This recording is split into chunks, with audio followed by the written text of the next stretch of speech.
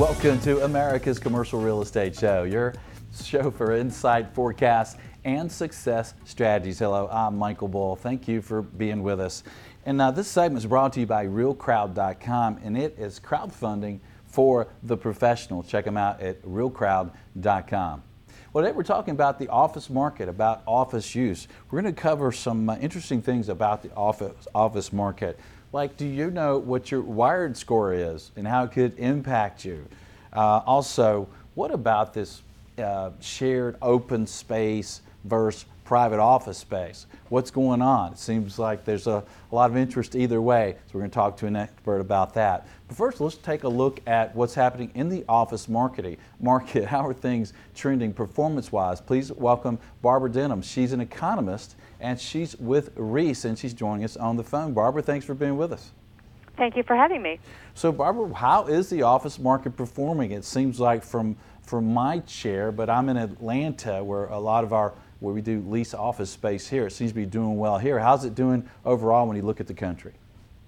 Well, the national office market is doing pretty well. It took somewhat of a breather in the first quarter, as it tends to do, and I think to some extent you could argue that the weather impacted even the office market, which seems extreme, but it was a quiet period. But construction was a little stronger than we would have expected compared to net absorption. So we saw the vacancy rate actually go up a little bit to 16.5%. Rent growth was pretty healthy at about 0.8%. So things are good. They're just not great. You know, this has been the story of the office market throughout this recovery. I mean, in the previous expansions, you see vacancy rates of like 12%, 10%. But this one, you know, we're 8 years deep into the recession, and we're still at 16.5%. And why is that, Barbara? I mean, as an economist, it seems like we've had great job growth. Is it just really people using less space per employee, or what is it? Yeah, it's definitely not because of job growth, because job growth has been just as healthy, if not healthier, than it was in previous recoveries. But yes, clearly occupiers are using less space per added employee. They're allowing a lot of people to work from home.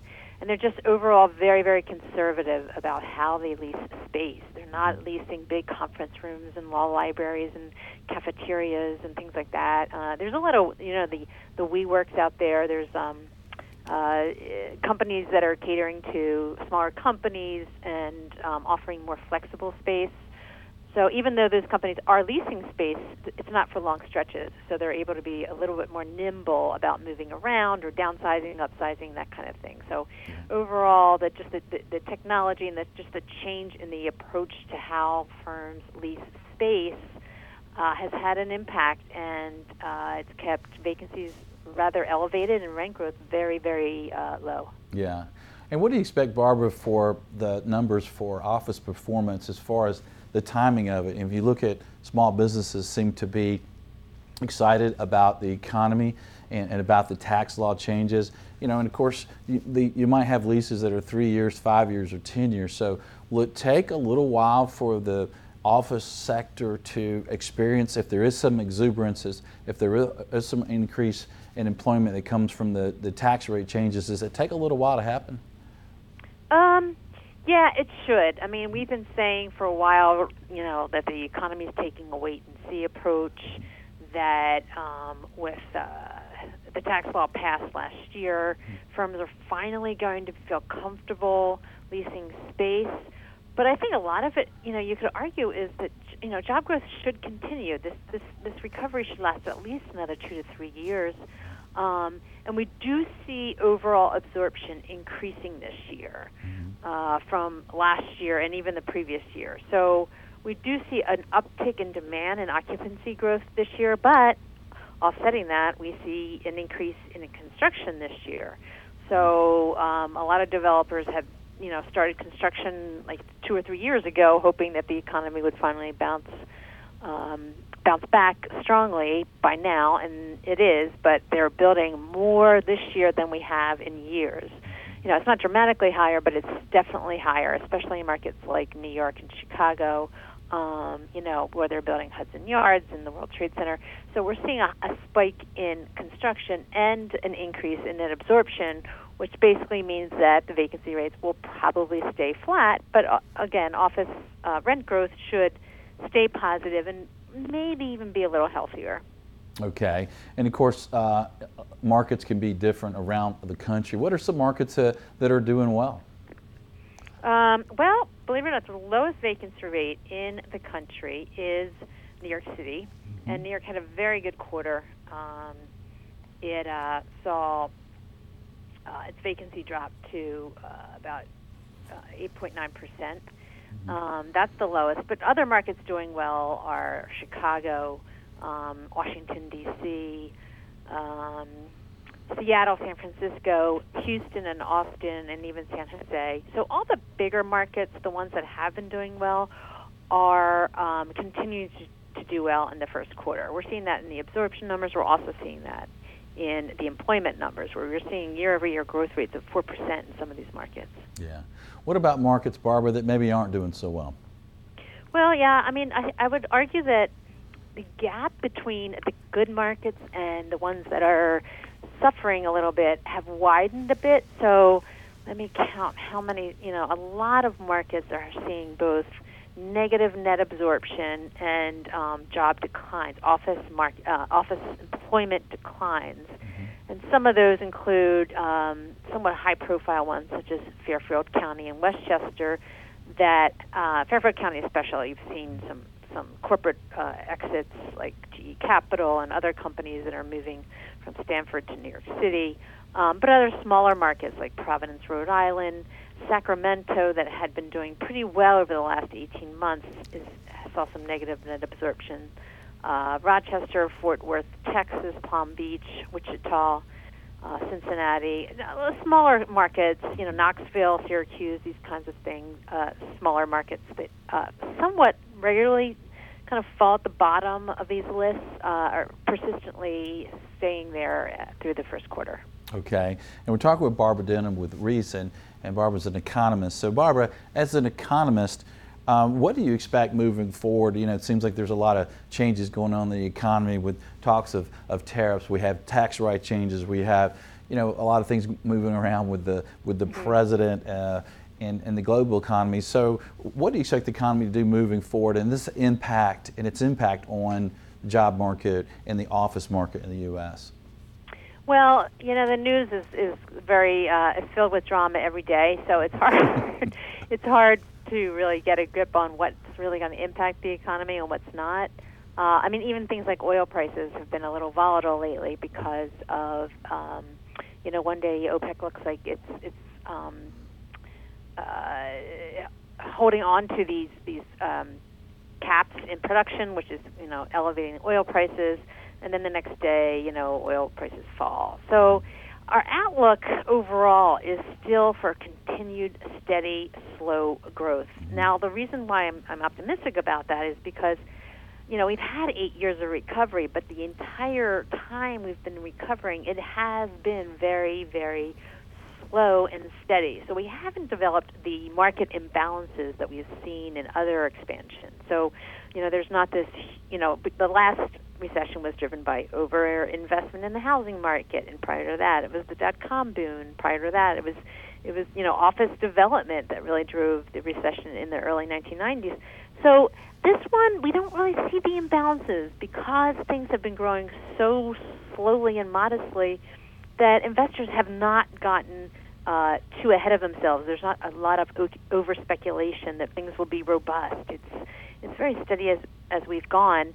And I think because we've been growing in such a slow rate, we will continue to grow at such a slow rate because we won't see these bubbles popping.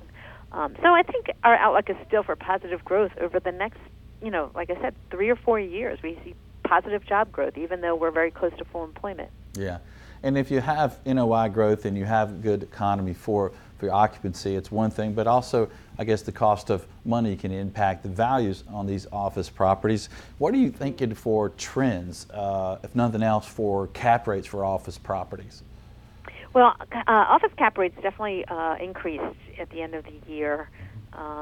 more so than any of the other property types. So investors have not been loving the office market as a long-term investment, especially compared to, say, the apartment market and the industrial market, where the industrial market was very strong at the end of 2017 because of the growth in e-commerce. But even a lot of developers are speculating about the retail real estate market because there seems to be a lot of opportunity out there.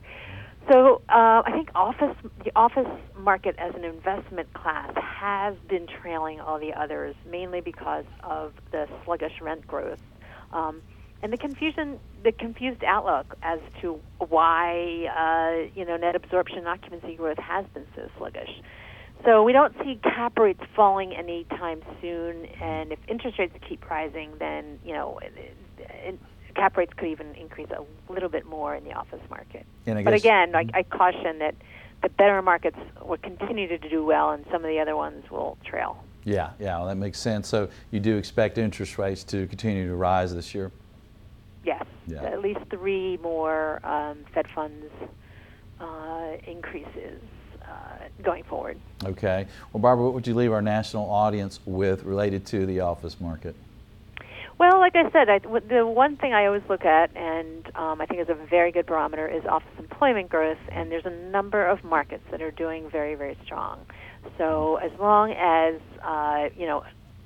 far more than half are growing, and are growing at robust rates, and I think there's even a much higher outlook right now for the securities and finance industry that has not enjoyed much growth at all throughout this expansion. I think we will see a bit of a boost in the securities industry going forward. Part of that might have to do with the Dodd-Frank getting relaxed, just an overall sense that the stock market is healthy, so there might be more IPOs, mergers and acquisitions, and overall. So I think the outlook is very positive.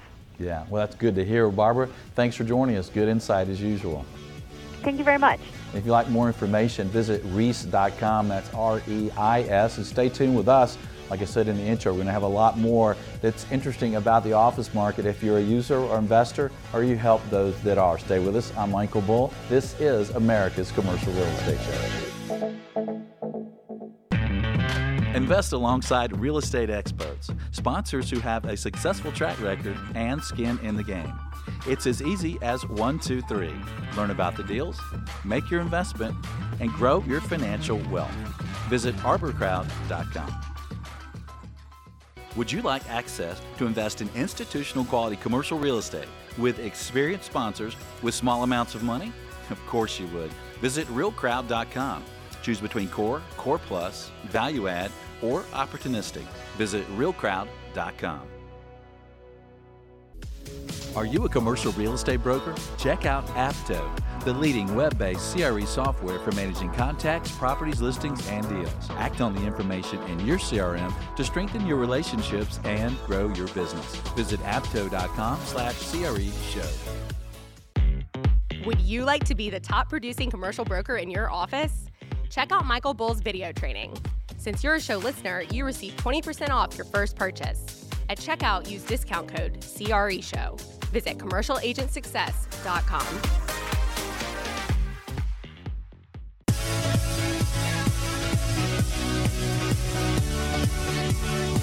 Welcome back to America's Commercial Real Estate Show. This segment is brought to you by Bull Realty Asset and Occupancy Solutions. And today we are talking about the office sector. And one of the things that everyone is concerned about in the office sector today is the office floor plan, the use, how companies are handling productivity, retention, recruiting. There's been a big push towards open office space and open floor plans, but is it really working? And it seems to be some discussions around the industry at different companies. Is that the right thing, especially as we're seeing employment become a tighter market? Are employees going to, hey, maybe they want that old corner office, or is the corner office really dead? Well, we have a treat for you. Our next guest is Diana Sabu. She is with Commercial Cafe, which is part of Yardi. And Diana, welcome to the show. Thanks for joining us. Hello, Michael. Thanks for having me. Well, thank you. And Diana, you guys recently did a survey, workspace survey, where you interviewed a bunch of people who who work in office space to tend to go to them and ask them what you think. So tell us about who you surveyed. Who was this? Yeah, sure.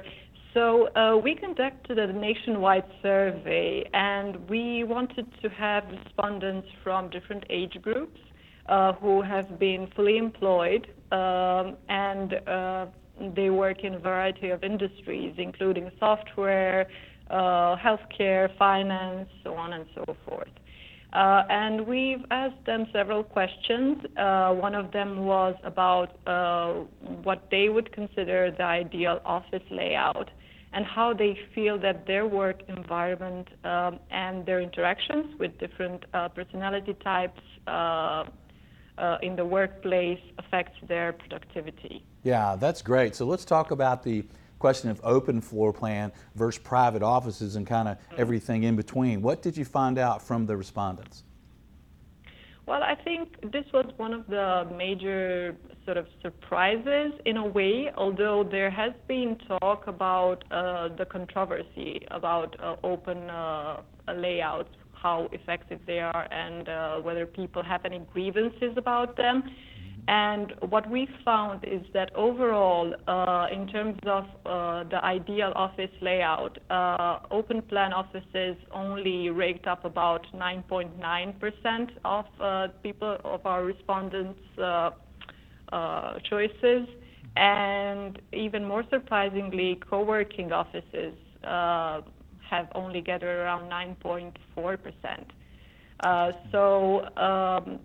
As I said, there have been studies previously about the benefits of open space layout, about how it fosters creativity and collaboration. But according to the respondents in our survey, it seems that while employees recognize the importance of all these things, they also have a number of problems with the sort of work environment that this layout creates. Yeah. So how many of your respondents preferred a private office, kind of that old school way? Oh, well, it's preferred by an overwhelming margin. Actually, it's like 43%. Wow. And yes, and of course, now we can talk about how realistic this seems in terms of is the workplace of the future going to address this? Because obviously the reason why open plan offices are so widespread now has to do with both cost effectiveness and also having to accommodate a growing number of employees. But I think the main takeaway from this is that there has to be a sort of balance between the sort of companies' wish to see collaboration and creativity within the workplace and the employees' requirement for more privacy and overall more control over their space in the office. Yeah, and is privacy one of the main issues to your respondents? Yes. So the top three issues signaled by our respondents are lack of privacy, constant interruptions, and the noise level. These would be the top grievances. Yeah, the noise level would be a concern for me. And I'm in a commercial real estate office, and when people are talking about commercial real estate, it's hard for me not to listen because I like to learn, and it's just an interesting topic to me.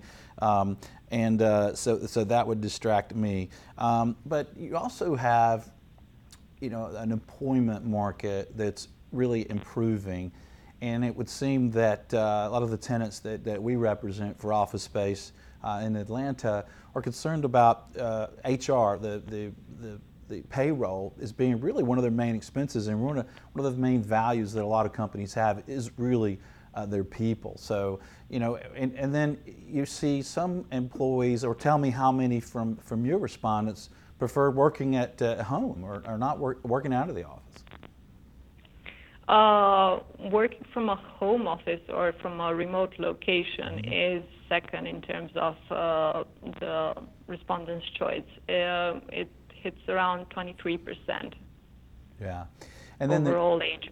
Yeah, and then as you mentioned, companies are trying to reduce costs in real estate, especially when in real estate in some markets has gotten pretty expensive to lease office space. So what are you finding on square footage per employee from your survey? Well, yes, although oddly enough, even though there are several people who have signaled the fact that they would prefer a larger office size, it's not mentioned as one of the key grievances in terms of what disrupts or what bothers them about their current workplace. Right, and they have to worry about the interruptions. I know that can be a major thing, and were there certain personality types or things to watch out for that your respondents came back with? Yeah, certainly. Obviously, the first one to bother everyone is the office bully, followed closely by the loud talker. So, as you said before, interruptions and the noise level is really a big problem when you have no sort of partitions between workers and there are no separate rooms or offices. Yeah. And did the respondents, were they okay? Were they happy with their office? Or might they consider a move or a change more because they're not that satisfied with their space? Well, I think overall, in terms of retaining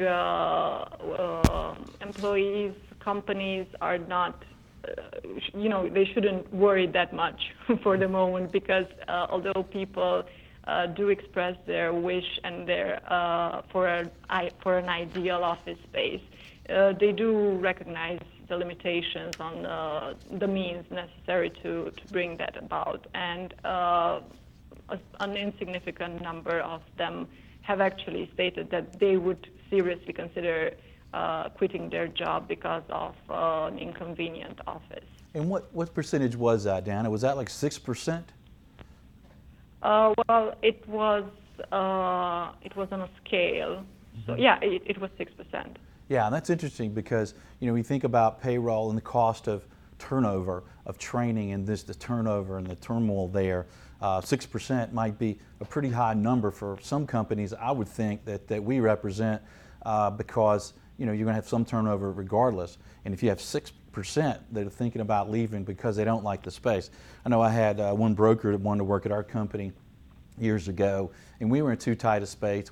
And had some shared environments, and he knew he would do really well at our firm, but he did not like the space, and he told me, he said, Michael, I've got a private office, and it's in a nice environment, and I know I'll make less, but I want to stay in my nice environment. Is that something you see from your respondents there in the survey? Well, obviously they have signaled the things that could be improved, and I think that with designers trying out a new noise-reducing materials and different sort of private nooks and offices and work rooms for smaller groups, we're seeing a response to address these issues. And although the number of people who are seriously considering quitting their job because of office conditions is not large at the moment, there is some sensitivity on the part of management and of designers and architects to address these.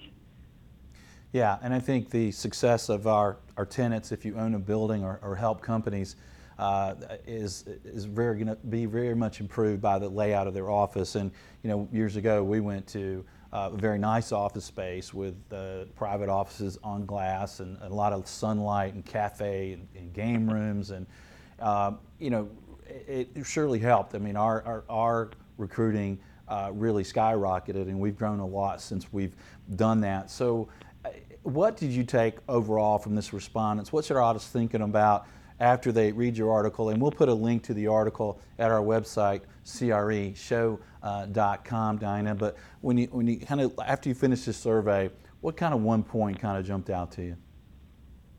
Well, I think, as I said before, the main thing that I think people should take away from this is the need to find this balance between, like I said, what companies are looking for, creativity and collaboration, and the whole buzz that you can have at an office where people are enjoying themselves and are looking forward to finding new solutions together.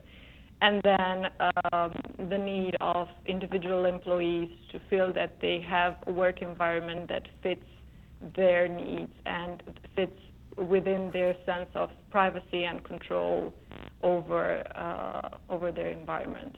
Yeah, I like that the survey went to actual employees. I think one of the things when we tenant rep companies is sometimes the leadership just wants to talk to us, and we ask, hey, can we talk to several people at your company with private interviews, because maybe they'll tell us something that they might not tell the boss. So I love the survey, great information, good tips. Diana, thank you so much for joining us. Thank you. And Bye. Thank you. And stay tuned. We'll have more on the office sector. I'm Michael Bull. This is America's Commercial Real Estate Show. Would you like access to invest in institutional quality commercial real estate with experienced sponsors with small amounts of money? Of course you would. Visit realcrowd.com. Choose between core, core plus, value add, or opportunistic. Visit realcrowd.com. Check out Valuate, a real estate analysis program that can be easily shared with colleagues online to do what-if analysis. Visit getvaluate.com. That's getvaluate.com. Are you looking to buy, sell, or lease commercial real estate? You're invited to contact Bull Realty for customized asset and occupancy solutions. Call 404-876-1640 or visit bullrealty.com. Promote your business to the U.S. commercial real estate industry. Click Advertise at the show website, creshow.com.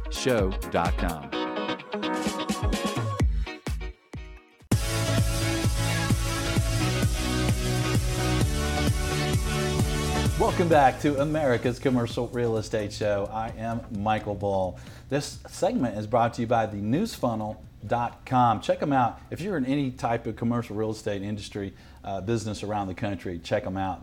This great news source. Well, today we are talking about the office market, the office sector. And you can't think about office users or businesses or buildings without thinking about connectivity, right? Everything's online, everything's in the cloud today. So it becomes very important for office users and investors and everyone about the connectivity. Well, you have a treat for you today. My guest is J.D. Jeske. He is with WiredScore.com, and they are the organization behind Wired Certification. J.D., thanks for being with us. Yeah, thanks for having me. Excited to be here. Well, so what is Wired Certification?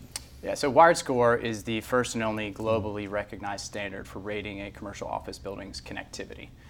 What that means, big picture wise, is we help owners understand their digital infrastructure. We work with them on ways to improve it, and then we broadcast that to the marketplace. So a building could be Wired certified at a certified silver, gold, or platinum level, and then that helps tenants, brokers, and people in the market understand what are some of the best-in-class buildings based on their Wired certification. Okay, and does the landlord pay for this certification? They do, yep. Okay. So owners, landlords are our client, and then we touch kind of all facets of the industry. So we work with building engineers, property managers, brokers on both sides, landlord and tenant rep brokers, helping them look smart to their clients.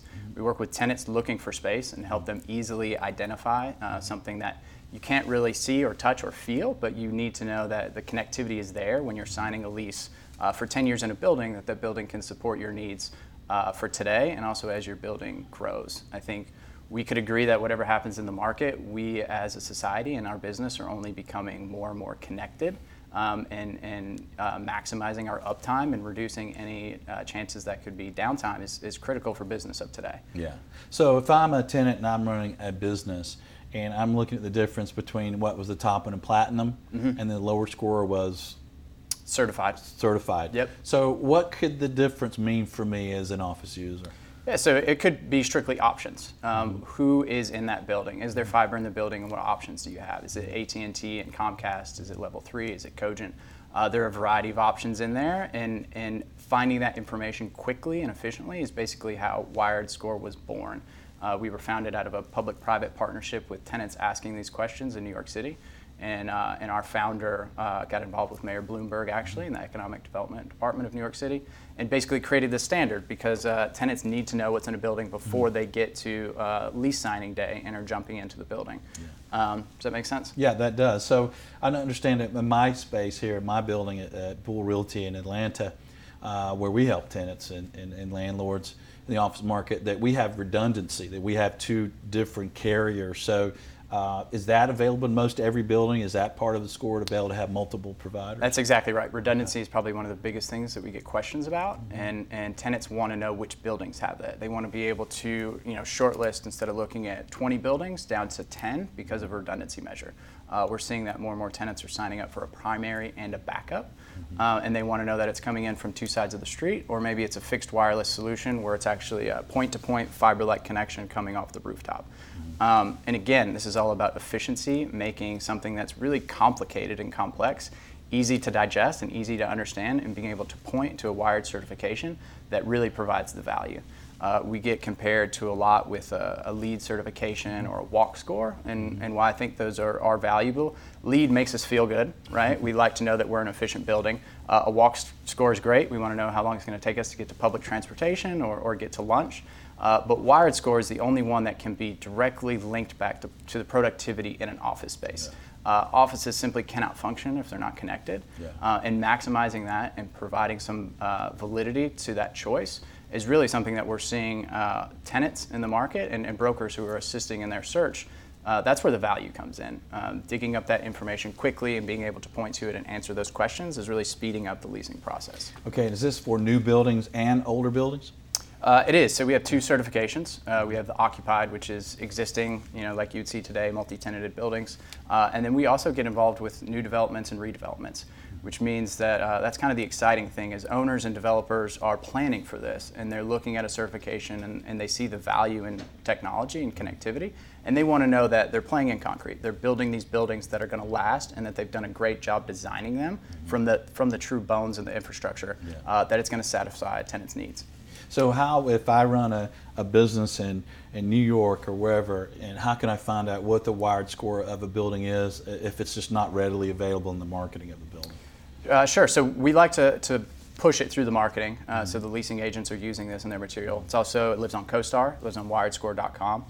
We also get a lot of tenants reaching out to us and brokers that just want to better understand this. I think they've read about us, they've heard about this, or they just see the value in technology. So if they're not asking for a wired score, they're certainly asking these questions of what's in the building, how long is it going to take me to get plugged in and get connected, and how safe is that connection. Okay, and if I manage a building, I own a building, how might I improve my wired score?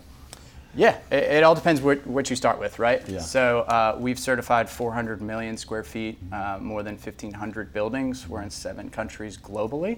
And we've launched market by market everywhere. So when you've looked under the hood of that many buildings, you kind of tend to spot out some things that they're doing really well quickly, and also some deficiencies. Part of that could just be how well maintained the buildings have been over the years as tenants have moved in and out. What do the risers look like? How clean are they? Are they at capacity? Could you bring in another provider? So some of that is just operational maintenance. Some of that is good housekeeping. Do you have agreements on file? Do you have a boilerplate agreement? Different things like that. So it depends where you start, but we stay on, our certification is 2 years, so we don't just give you a score and walk away, but we work with you and really provide value over the 2 years of what I call phase 2, and that's the consulting side of what we do. We work with you behind the scenes to better improve and future-proof those buildings to make sure that you're not only attracting tenants, but you're retaining tenants in your building and that you're providing a really good product. The floor has kind of been raised for expectations from tenants. It's no longer something that, hey, we have fiber and that suffices. They want to know more, and they want to know that they can stay connected and continue to do business there. Yeah, and every building owner wants great tenants who are successful too. And you think about, if you have great bandwidth, it's reliable and it's fast. It's just it's like wellness. If your tenants are well, if they're doing well, then you have a better, stable building, and for retention and collections and everything else. But this wired score does not include cellular service, right? So on new developments, it will. We'll work with you on that. We want to know that you are designing a building that could hold a DAS in there, which is a digital antenna system, which basically it's pulling in cell coverage from the outside of the building and bringing it out through and distributing it through that building. The interesting correlation is buildings that are LEED certified have potentially a low E glass, which is blocking cell service. The other thing that we're following in the market is we're moving in the U.S. from 4G to 5G, which basically right now our cell phones are operating off a 4G signal, which is a big kind of rolling wave that travels pretty far. 5G is much more frequent, and the great thing about that is you're going to be able to connect more IoT devices to that. And you're also going to be on 4G, what would take you maybe 7 minutes to download a 2-hour movie from your cell, you're going to be able to do it in about 7 minutes. So much faster, but also can be blocked easier from the infrastructure point of view.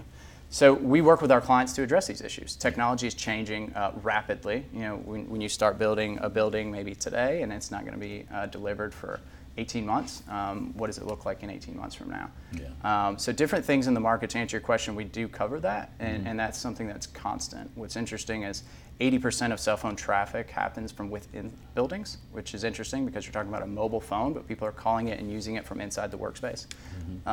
People want this untethered feeling in their day-to-day. They're not just at a desk all day plugged in anymore. They're moving around from an iPad, working from our cell phones on the go. So it's definitely something we're tracking and probably something that we answer questions very frequently on. Yeah, I agree with you. It's very important. Like on our phone system here, if somebody calls your phone extension in your office, it also rings your cell phone, whether you're here or anywhere else. So we all want to be connected. We obviously want to be available for our clients and be convenient. So your website is wiredscore.com, W-I-R-E-D, score.com. What resources are there for the audience that they can access? Yeah, so we have a fact sheet for every building. So every building that's Wired certified is going to be on our website and CoStar as well. A simple, easy to understand fact sheet, which basically it's the health report, the report card on that building, everything you would need to know from a tenant experience. Nice. And that covers the simple things like is there common area Wi-Fi to the really technical things like the fiber and who's providing into the building, redundancy and resiliency measures. So that's a sheet that everybody who touches a leasing decision can use, from the asset manager to ultimately the tenant looking for space. And we play in this very niche space between the telecom world and engineering, where it's a really complex IT conversation and lingo, to something that you and I could sit down and understand. So we provide that translation, what's in between. So we're constantly involved in these conversations to make something that is critically important, able for everybody to understand and confidently point to that they've validated their decision and where they're going to land in open business. Yeah. So those resources, that information is available on your website with just access for anyone, right? That's correct. Yep. Okay, that's great. Anything else we should know about the tools at your website, or anything else you kind of parting news for our audience related to Wired Score and these certifications? Yeah, I think we've grown as demand is there, market by market and internationally, and different markets have grasped this at a different level. But I think what's exciting is we're playing in this ecosystem that owners see the value here. Brokers are educating themselves on technology because their tenants, their clients are asking questions about it. And we're providing that platform for people to speak to it. Owners are investing a lot of money in making smart buildings, making well-connected products, and never had kind of that platform to speak to it and to validate and point to. They thought they had something good, but they didn't know how to tell anybody about it. Right. Wired certification and a Wired Score gives them that credibility, and it also gives them a global standard where if you have a platinum building in Boston or DC or Chicago, that also means the same in London, in Paris, and in Toronto, where we also have a presence. So I think it's really exciting to see the reception and the growth of how quickly we've come along. Yeah, well, that's excellent and great information, JD. Thanks for being with us and sharing this really important topic with our audience. Yeah, thank you. And thank you for joining us out there around the country or around the world, however you are watching or listening. We appreciate you being with us. Please let us know your thoughts. Connect with us on social media. Check out our other shows at CREshow.com. Until next week, be sure that you always lead, learn, and laugh, and join us for America's Commercial Real Estate Show. America's Commercial Real Estate Show is brought to you by Bull Realty, Asset and Occupancy Solutions, Arbor Crowd, Invest Alongside Experts, Get Valuate, online investment analysis, Real Crowd, crowdfunding with professionals, Apto, the ultimate brokerage software, The News Funnel, real estate news personalized, CommercialAgentSuccess.com, video training from Michael Bull. To access these great companies or for more videos, podcasts, and articles, visit CREshow.com.